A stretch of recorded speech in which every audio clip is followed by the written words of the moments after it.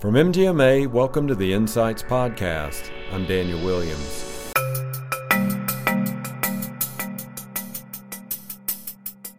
The conversation that just kept occurring again and again was great leaders who knew what they were supposed to do, but then would kind of whisper to me, but I'm just too tired to do it.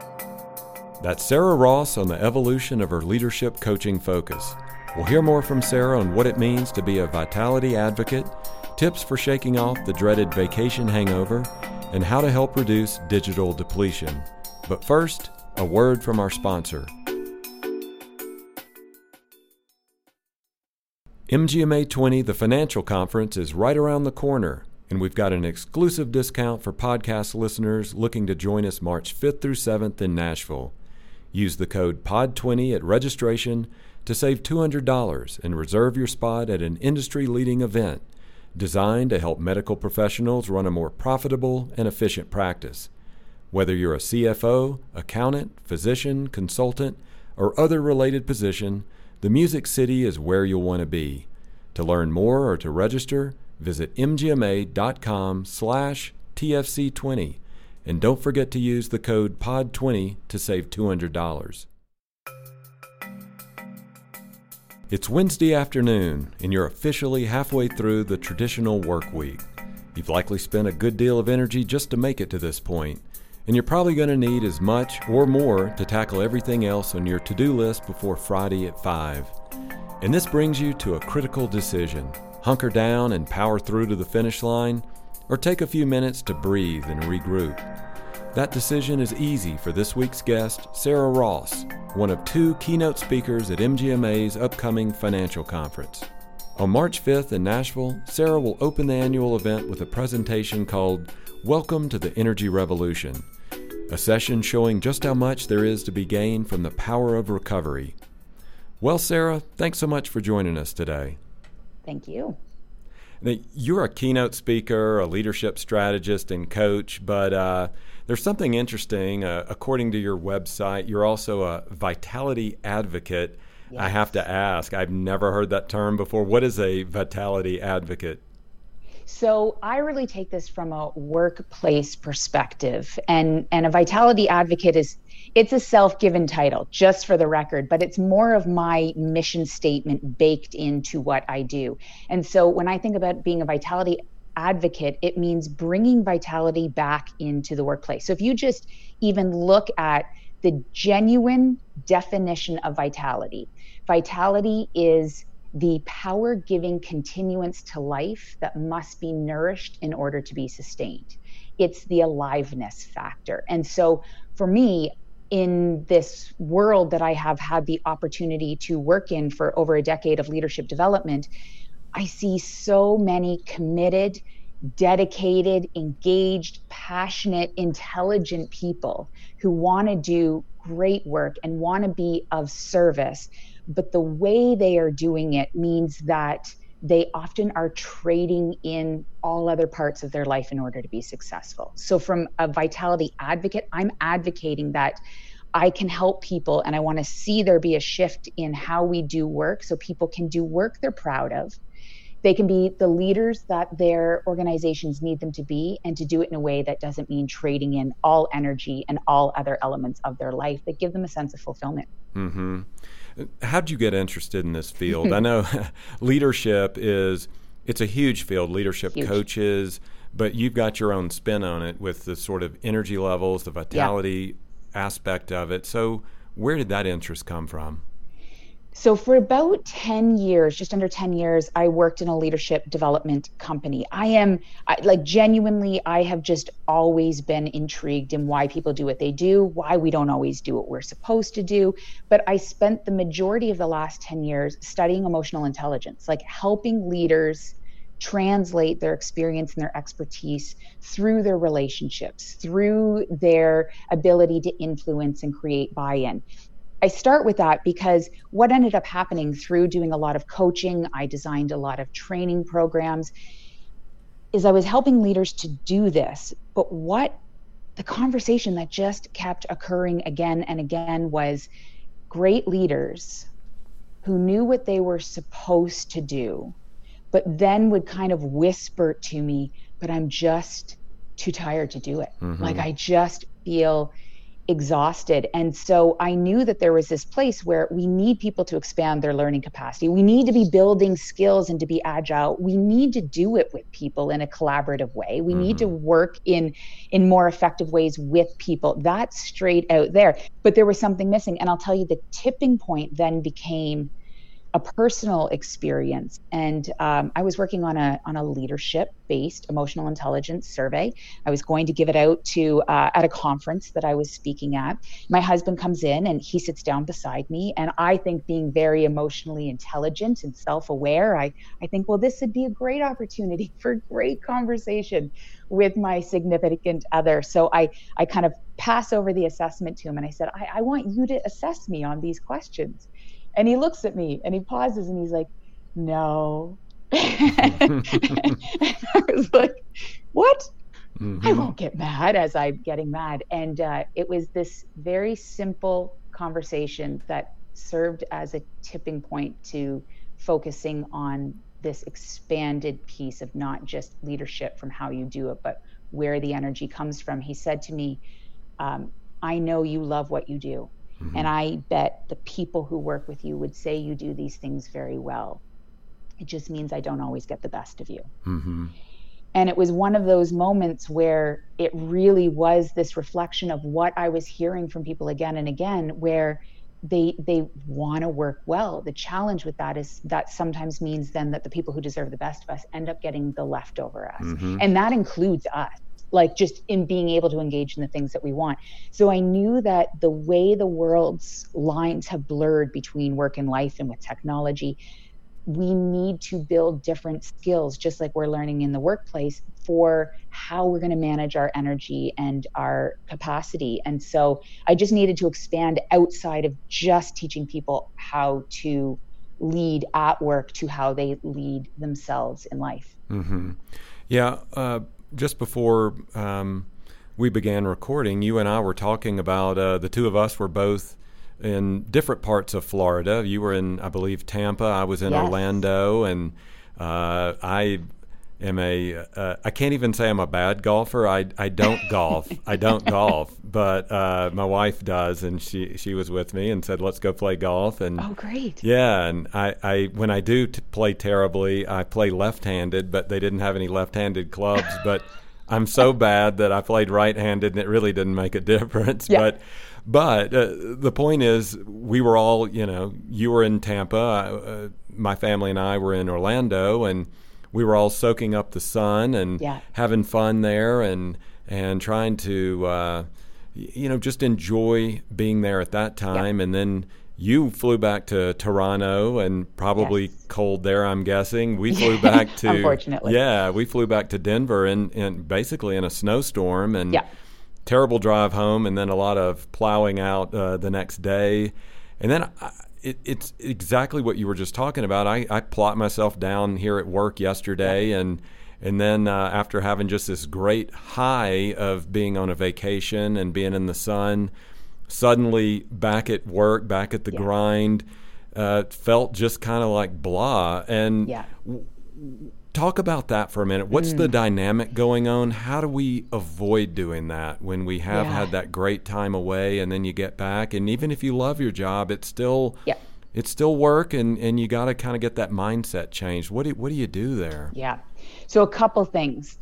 First, I want to acknowledge the fact that you went and you did something that was different. You weren't good at it, but I bet even if it was frustrating sometimes to not be able to kind of hit that golf ball with consistency, I'm assuming that happened, because the same thing happens to me. Sometimes I'm like, look at how I made the biggest mistake when I started golfing. Is quite literally one of my first swings was fantastic. It's like, this golf thing's easy. It just went downhill from there. But I am guessing by even just incorporating something like that into your time away, it was fun and it was rejuvenating. And we know from the data that when we do things that are a little bit different, it creates memories, because it's something different. And when we create those memories, it expands our perception of time, and it's very rejuvenating. So that I applaud you for doing. The The challenge that I hear people, and myself included, I really do work on this. Every part of the reason I do this, I should have been more upfront, is also because I am a work in progress on it. So I'm constantly, as you could tell from my last story. So then the other part of it, people are like, I'm more stressed out taking a vacation. There's just too much to come back to. So, and things get done wrong, or I can't shut off, so I have to keep doing this. What we know is that when you are coming back, and there is a little bit of a vacation hangover, like that is just a normal element of things. And what I mean by that is we've just gotten this opportunity to disconnect. Often we experience a lag time to kind of get back in our groove. The longer that takes, that might actually be a good indication that the restorative practices aren't happening as often as they potentially could be. So I don't know, we just had a quick conversation, but you were sharing too that it's not always as natural to leave all work behind. So when you do that, it's super freeing, but it also means there's this big kind of adjustment when you get back into the workplace. So there's strategies to manage that, like making a list before you leave so you know exactly what you need to get back into. But I think the piece that we negate is just a little bit, I call it, magical five minutes. The reflection of what made that so hard coming back. Why is it hard to take that time off? So sometimes a little bit of awareness needs to be there so we can start to build in the habit of disconnecting from work a little bit more often, so that we also learn the strategies of getting back into it. But when your brain thinks, oh my gosh, I don't know the next time that's going to happen, it resists getting back into the grind. But when we actually are starting to say, like, even if it's every Saturday morning, I'm going to wake up and until 4:00. Now I would advocate a full day every weekend, at least, that is work free. But when we know that we can count on having some time to kind of disconnect, we don't feel that dread of starting again, because we know that something else is coming. It's when we're in that push through mode that lag time becomes stronger and harder to get over, which then makes us convince ourselves irrationally that just not taking a break is a better idea. Right. Now, switching gears, you had talked about working with organizations on leadership skills the last 10 years or so. In that time frame, you've collected a really impressive and eclectic group, including United Health Group, Verizon, Adobe, Fidelity. I saw executives with the Orlando Magic NBA team on there.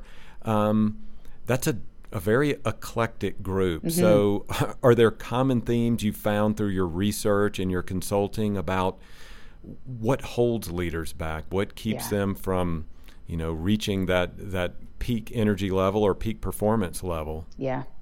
Well, the beautiful thing that has happened in the work that I get to do is I do get to go into so many different industries, so many levels within companies, and so many places around the world. And each time I really must be honest, I get nervous. I'm like, okay, well, this is, what if their world is different? And even though the details of people's everyday lives may be different, jobs are different, the human element does not change. And what that means is the common drivers of success, the impediments that we experience, the ways that we want to prove ourselves competent and worthy, those things are all the same. And I would say a couple of things that have come up again and again and again is some of it's not even just the behaviors that people demonstrate, but it's some of the beliefs that we hold deep that actually get us into trouble. And one of those we kind of were talking about, this belief of, if I just push through, I can get everything done, and then I'll take care of myself, and then I'll take a break. So we just keep pushing through and pushing through and pushing through, and our brain's not designed for that. And so what ends up happening is we end up stressed out, our system's loaded with cortisol. And so all of those skills that we're building to kind of lead and collaborate with people and learn new things, we have less access to those when we're exhausted. Mm-hmm. It's very hard to be filled with empathy when we're drained of energy. And those are some of those key pieces. So what I would say as a collective that I am seeing is the mistake that people are making. And it's that idea that it's the distinction between being committed to doing the work that you do and being consumed by the work that you do. The consumed piece is the never turning that off. The consumed piece is I must drive through. The consumed piece is I must be of service. People need me, so I can't let this go. I can't delegate this out. I've seen leaders create environments where they've inadvertently made themselves indispensable.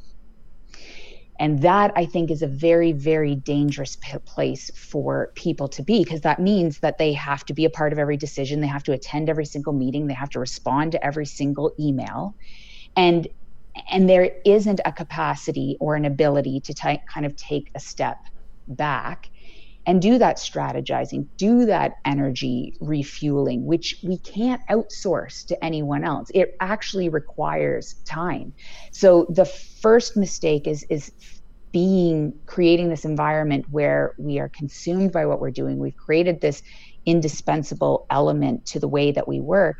And then the second one, I'm going to piggyback this right on. The second one is this idea that they think that they don't have time for replenishing energy, because they think the only way to fill up the energy is to slow down. Mm-hmm. Like, this is a mistake. We think that, well, I don't have time to stop, but that stopping isn't actually what gives us energy. Sometimes it's shifting the direction of what we're doing. So the other piece is teaching leaders what it means to rebuild their capacity. And I think we have a very narrow view. The word self-care comes up, and we have a very narrow view of what that is. And sometimes we think that vegging out in front of Netflix is going to be the way to do it, and or not working is going to be helpful, but we just sit there and we scroll through our emails. Actually teaching people strategies to disconnect from the work that they're doing and be present where they are is the second side of things that just we don't learn about because we're so busy trying to work out of all the overwork that we're experiencing. Mm-hmm.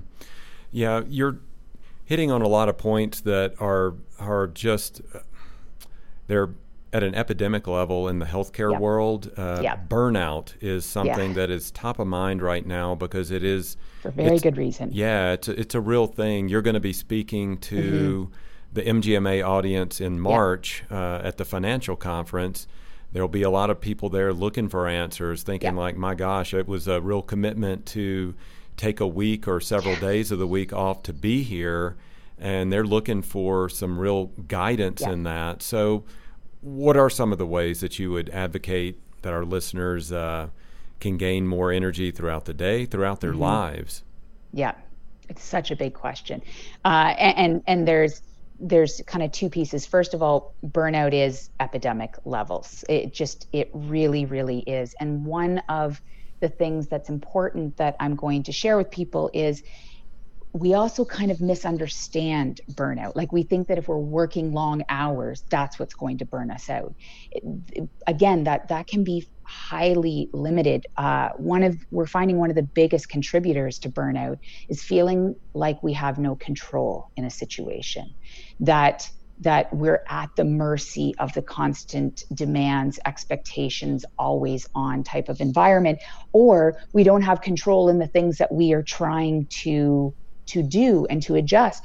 I've said I work a lot in finance and I work a lot in healthcare, and I always say those two are so much more related when I'm working in banking and in hospitals. And I will say that, and they're like, no, it's not the same world. And I was like, well, you look at, in a way, you look at money and health. Those are two huge important drivers. So at this conference, you've just taken both of those and put them together. So the implications and consequences of the work that is being done is huge.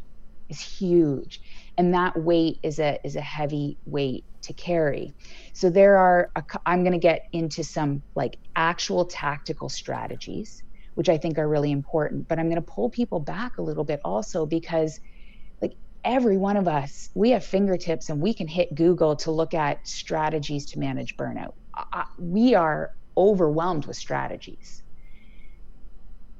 I'm going to put you on the spot just for a quick moment. Mm-hmm. Okay, so we know that I don't think anyone would argue that our relationships with our digital devices is not always a healthy one. It allows us to do a lot of work, to be different, go to different places, to be responsive. But it's also created this environment where we're always on. Would you agree with me?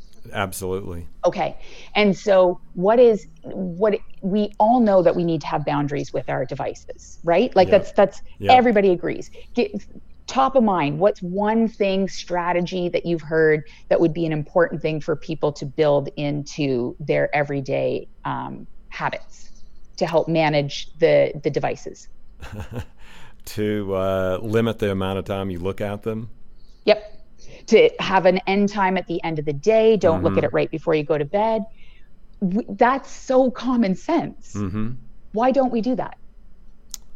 It's that little, that reptilian part of the brain, it's right. That impulse. That's it. And it will like overcode negative things, and it will say like, but I better check. And then we have these entire stories and belief systems that, okay, I'll be more relaxed, if I'll be able to kind of shut my brain off if I know nothing urgent has happened. And so it's like, I know that's a strategy, but I'm the exception to the rule. So I'm just going to check because that really helps me calm myself down. And so that isn't real. It's not going to be helpful. But we have this kind of exception perspective that doesn't work. So one of the things I actually have people do regularly is take some of the like top strategies that have been shared. And this sounds quite counterintuitive. Write down every reason why you think that doesn't work for you. Like, why won't that work in your world? It like literally take 10 minutes, quiet time, do this for as many as you can think of. Why can't you take a 10-minute break in the middle of the day? We know that people who structure a minimum of 2 designated times of a minimum of 10 minutes into their breaks, they have a much better capacity to disconnect from work when they are outside of work. Our brain is very habitual, but when we're always pushing through, when we leave work, we still carry that habit and mentality to consistently push through. So when people can actually look at what is the story they are telling themselves of why they cannot slow down, disconnect, find that time, you'll start to see some very prominent and repetitive beliefs that get baked into things. And so I want to share with people kind of how your brain overcodes negative things when we are stressed and makes us believe that we have to stay engaged at all times. I'm going to share with people the distinction so that they've got a self-monitoring strategy. I call them key vitality indicators, just like key performance indicators, that will help them recognize that tipping point of like good stress. And when we tip into fatiguing, that burnout zone, because we know it, but we actually are incredibly bad at identifying it in the moment. So I want to share a strategy in order to do that. And then the last piece is to really help people recognize what it means to build their capacity so they have the energy to fuel themselves. And with that, I've got a very simple kind of acronym that I share. It's the idea of self-care, but it's to expand how we think about that and to recognize we need connection, activity, restoration, and exploration.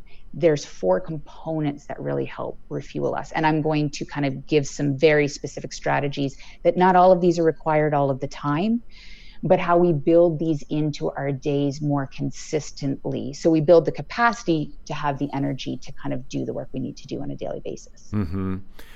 How do you achieve this then? Because I'm sure you've heard when you've done your exploring and your work with a group, and you're walking them through it, then the excuses come in. And excuses may not even be the right word, but reasons why we do it this way. And I'll give you one example for medical practices.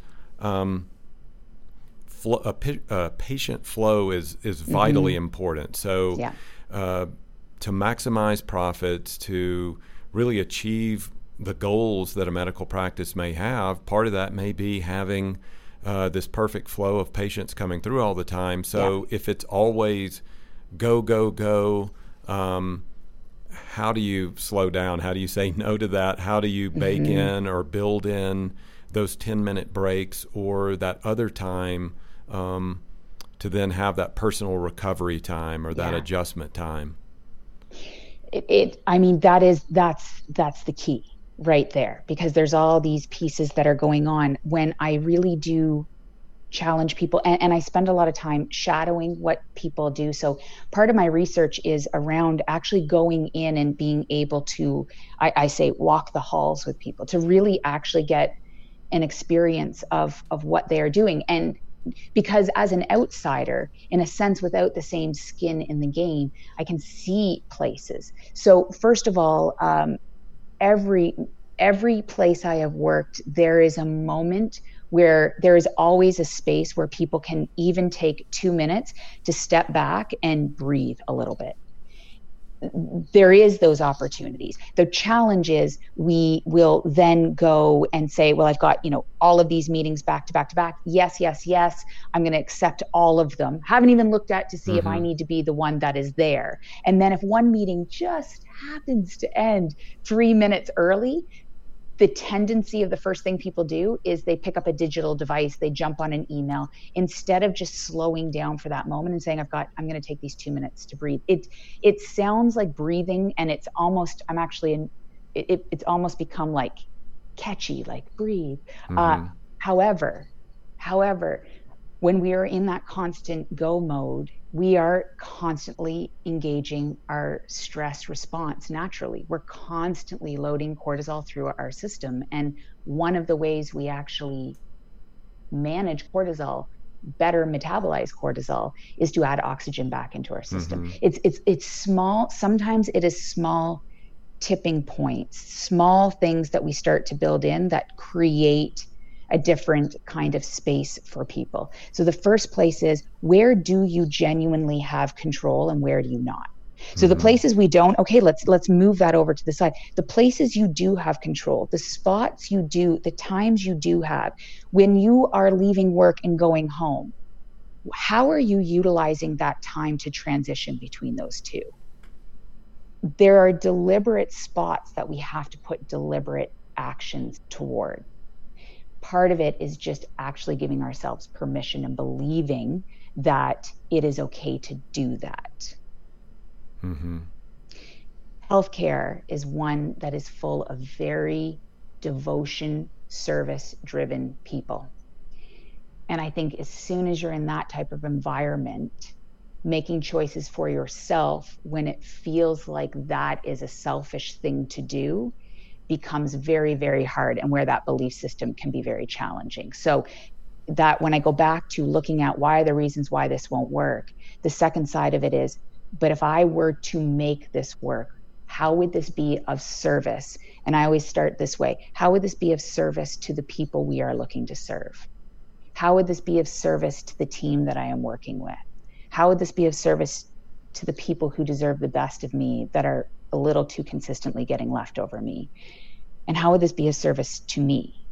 And the reason I say work out in is too often when it's just towards us, that actually we feel that it's selfish. But when we start to see, wow, I could be much more empathetic, I could be present and listen to things, I could withhold jumping to judgment and suggestions and actually hear the problem, so we only have this meeting, this conversation once, where we think strategically instead of just putting a Band-Aid on things. When we've got that's when we start to see there's worthiness in changing our behavior, that starts to shift our beliefs. You were talking about KPIs earlier. Yes. In your literature, on your website, in your blogs, there's mention of research that you've conducted. Tell us about that research. What exactly are you measuring? Are there tests that you're doing yourself? Are you aligned with a research organization? How are you, developing and acquiring this information? So how I am so there's two things that I'm working on right now. So there's two companies that I'm working with right now where we're actually looking, they do 360 leadership feedback. They do a lot of work on emotional intelligence. What we've started to add into this is looking at their top 20% performers, where everything on those assessments have been really looking at how people do work. What we've also started adding is elements of these vitality pieces. So how people are managing their energy on a day-to-day. So looking at how effectively people are pacing themselves. We're adding questions that allow and ask family to give feedback on how present people are, how consistently are they role modeling that taking some downtime is important. How often do people send emails late into the night? So we're starting to make sure that we redefine what successful leadership and performance looks like by correlating data on performance and how people manage relationships, but adding in elements that contribute to this vitality quotient. So to me, I think it's really important to actually look at how successful people are doing this effectively and how we actually started this conversation in various industries, because I think there are some that are easier to put some of these in place than in other industries. And so instead of getting too narrowly focused on one, my goal is the two companies that I'm working on. One is a professional service firm that's all on billable hours and different things that way, which makes it very hard for people to add these components in when everything they do is based on billable hours. And the other one is a healthcare industry company. And so we are looking at both of those to apply these in, number one. Number two, by then looking at taking that data, myself and I have two other colleagues that are working with me, we are spending time interviewing people to genuinely understand what they're doing, to start to understand the practices and coding through to look at what are the underlying beliefs that are allowing them to make these changes, because nobody's just doing this naturally. People are learning new skills and trying different things. And from that, we're taking that and right now we found that there are some various archetypes of how people work effectively and how some people tip over into that burnout zone. And it's not always the same. We found that there are, much in healthcare, we find that there are people who I call workplace devotionists. They're driven by service.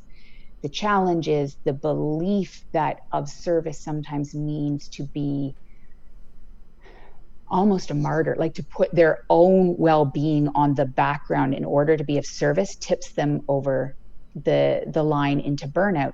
But that's not the same. Some other people some entrepreneurs, for example, are what I call workplace hobbyists. Mm-hmm. And that sounds weird, but it's like they're driven by the learning and love of what they're doing. The challenge is when that's all they do, and that's the only thing that makes them feel happy, then they lose out on all those other pieces that are going to actually give them the energy to keep doing that. Mm-hmm. And there's some people who are driven by the pure achievement of that, and it's beautiful. But again, if now your work successes equal your your actual personal worth, different strategies need to go in place. So we also want to just make sure we get away from this Band-Aid, hey, go to sleep at 10 o'clock and get your 8 hours of sleep. Yes, that's really important, but how can we get more specific in helping people put strategies in place that align with why they are doing what they are doing, and we'll make sure that they still get to contribute in a way that is important to them, as I said at the very beginning, without trading in all other parts of life and ending up burnt out, which pulls away from both. Mm-hmm. So really, I always say I'm a street researcher. That's my right. My kind of mantra is I take what science knows, businesses want, and leaders need, and how we pull those three together so that it's really tactical, strategic things people can do that are evolving as our workplaces are evolving. Yeah, feeding off of that, on your website, I found this quote from where you quote your husband. He describes you He describes I know what you're going to say. Yeah. He describes your career as a professional eavesdropping and people watching. And what does he mean by that exactly? It seems a little weird, but in a good way. Well, I try to own it so much that I actually have it on my Twitter profile. Exactly. Like unofficially, I am a eavesdropper people watcher. Yeah. I would win. If that was an Olympic medal, I would win. It comes from, I will say it's one of those things he says in like fondness and annoyance. I can say that because I am just curious. I have been this way. I was that annoying kid who asked inappropriate, even to this day, I probably ask inappropriate questions. I go deep with people very, very quickly. I'm intrigued by that. And I constantly want to understand how, and without being corny, we are here for a limited amount of time. And I have done work, hospice care. And in 2016, my mom passed away, and we had one conversation, and she had said to me, I am one of the luckiest people. I have lived a great life. Mm-hmm. I'm just sad for all the things I'm going to miss. And something about that struck so deep in me mm-hmm. that let's live, that vitality is a sense of aliveness.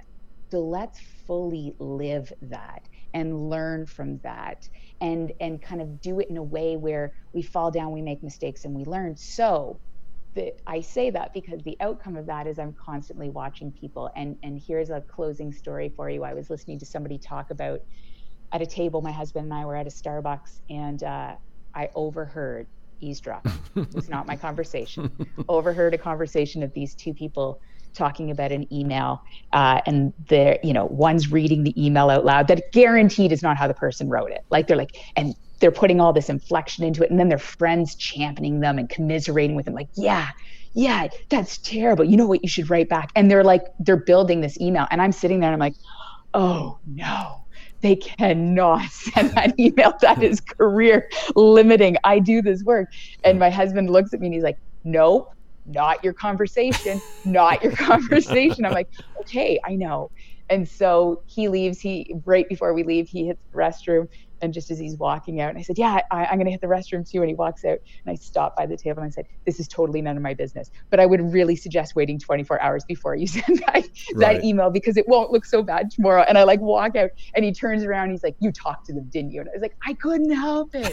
So it was probably totally inappropriate. I'll never see them again. But that is kind of where it's driven from, just this curiosity and this want for all of us to be able to live a life that we love and learn from.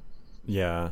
It reminds me, I don't know, have you ever seen any of the Jason Bourne movies? I'm not sure if you have, but I haven't. In the first one, there's this great scene that kind of sets the stage of his training that he's had as a spy. And he sits down in a coffee shop with this lady that he's met, and they've been sitting there about 20 seconds, 30 seconds, and he describes to her every single person in the room. Oh, wow. And he got this as he walked into it. Now he has his back to the room, so he tells her, yeah, this guy over to my left, he's left-handed, or he's drinking a beer, and this guy over here, and he picked all that up in just a snapshot. So I'm going to be careful if I'm ever in a room with you, because you're going to be the running joke. Yeah, you're going to be observing everyone in there. I can't help it. It's very true. And if you were talking where I can hear you, I will listen. I know I shouldn't. I just can't help. My theory is if you don't know I'm looking at you, then I'm not staring at you. It's not uncomfortable. I won't stare at you if you're looking at me. Right. I am just looking to understand human dynamics and human behavior every way I can. There's the street scientist in me. Sure. A final thought here then.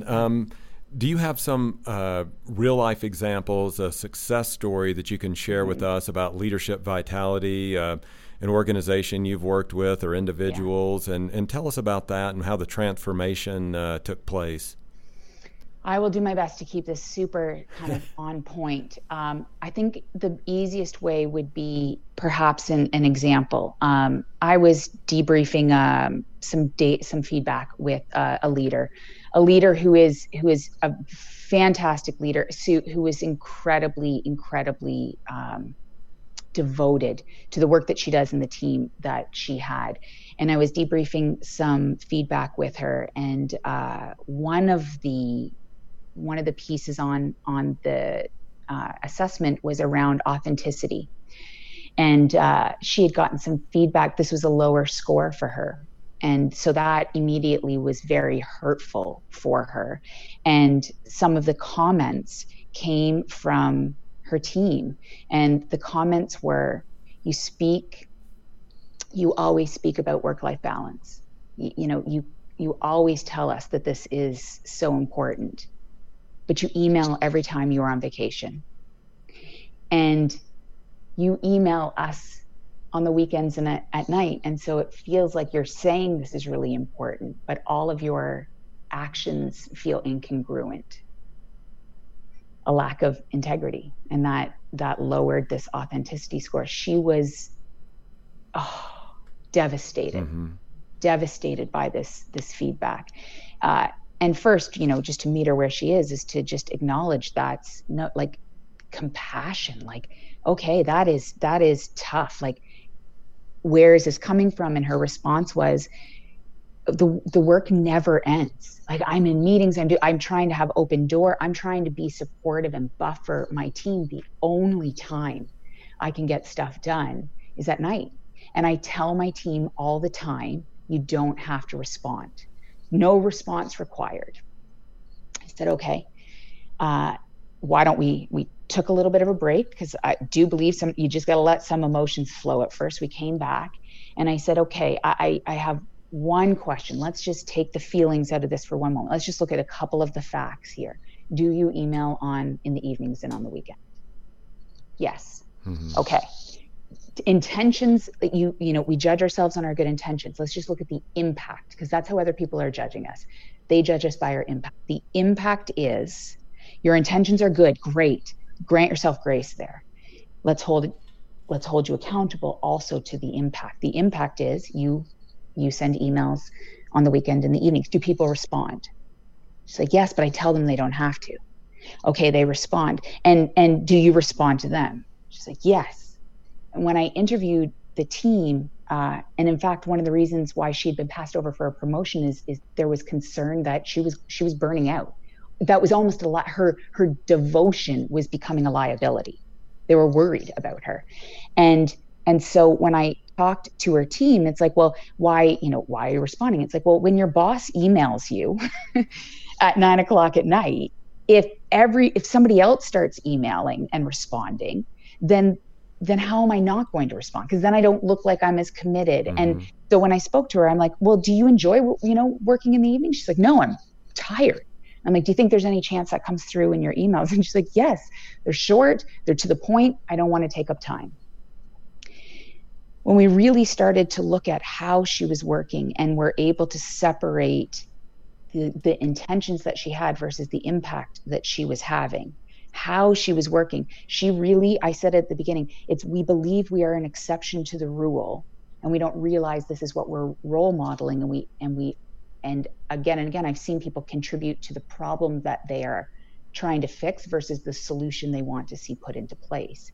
And so we started to just kind of look at how she was structuring her day. And it came down to even she takes the first hour that it's blocked. It's meeting free. It is not open door.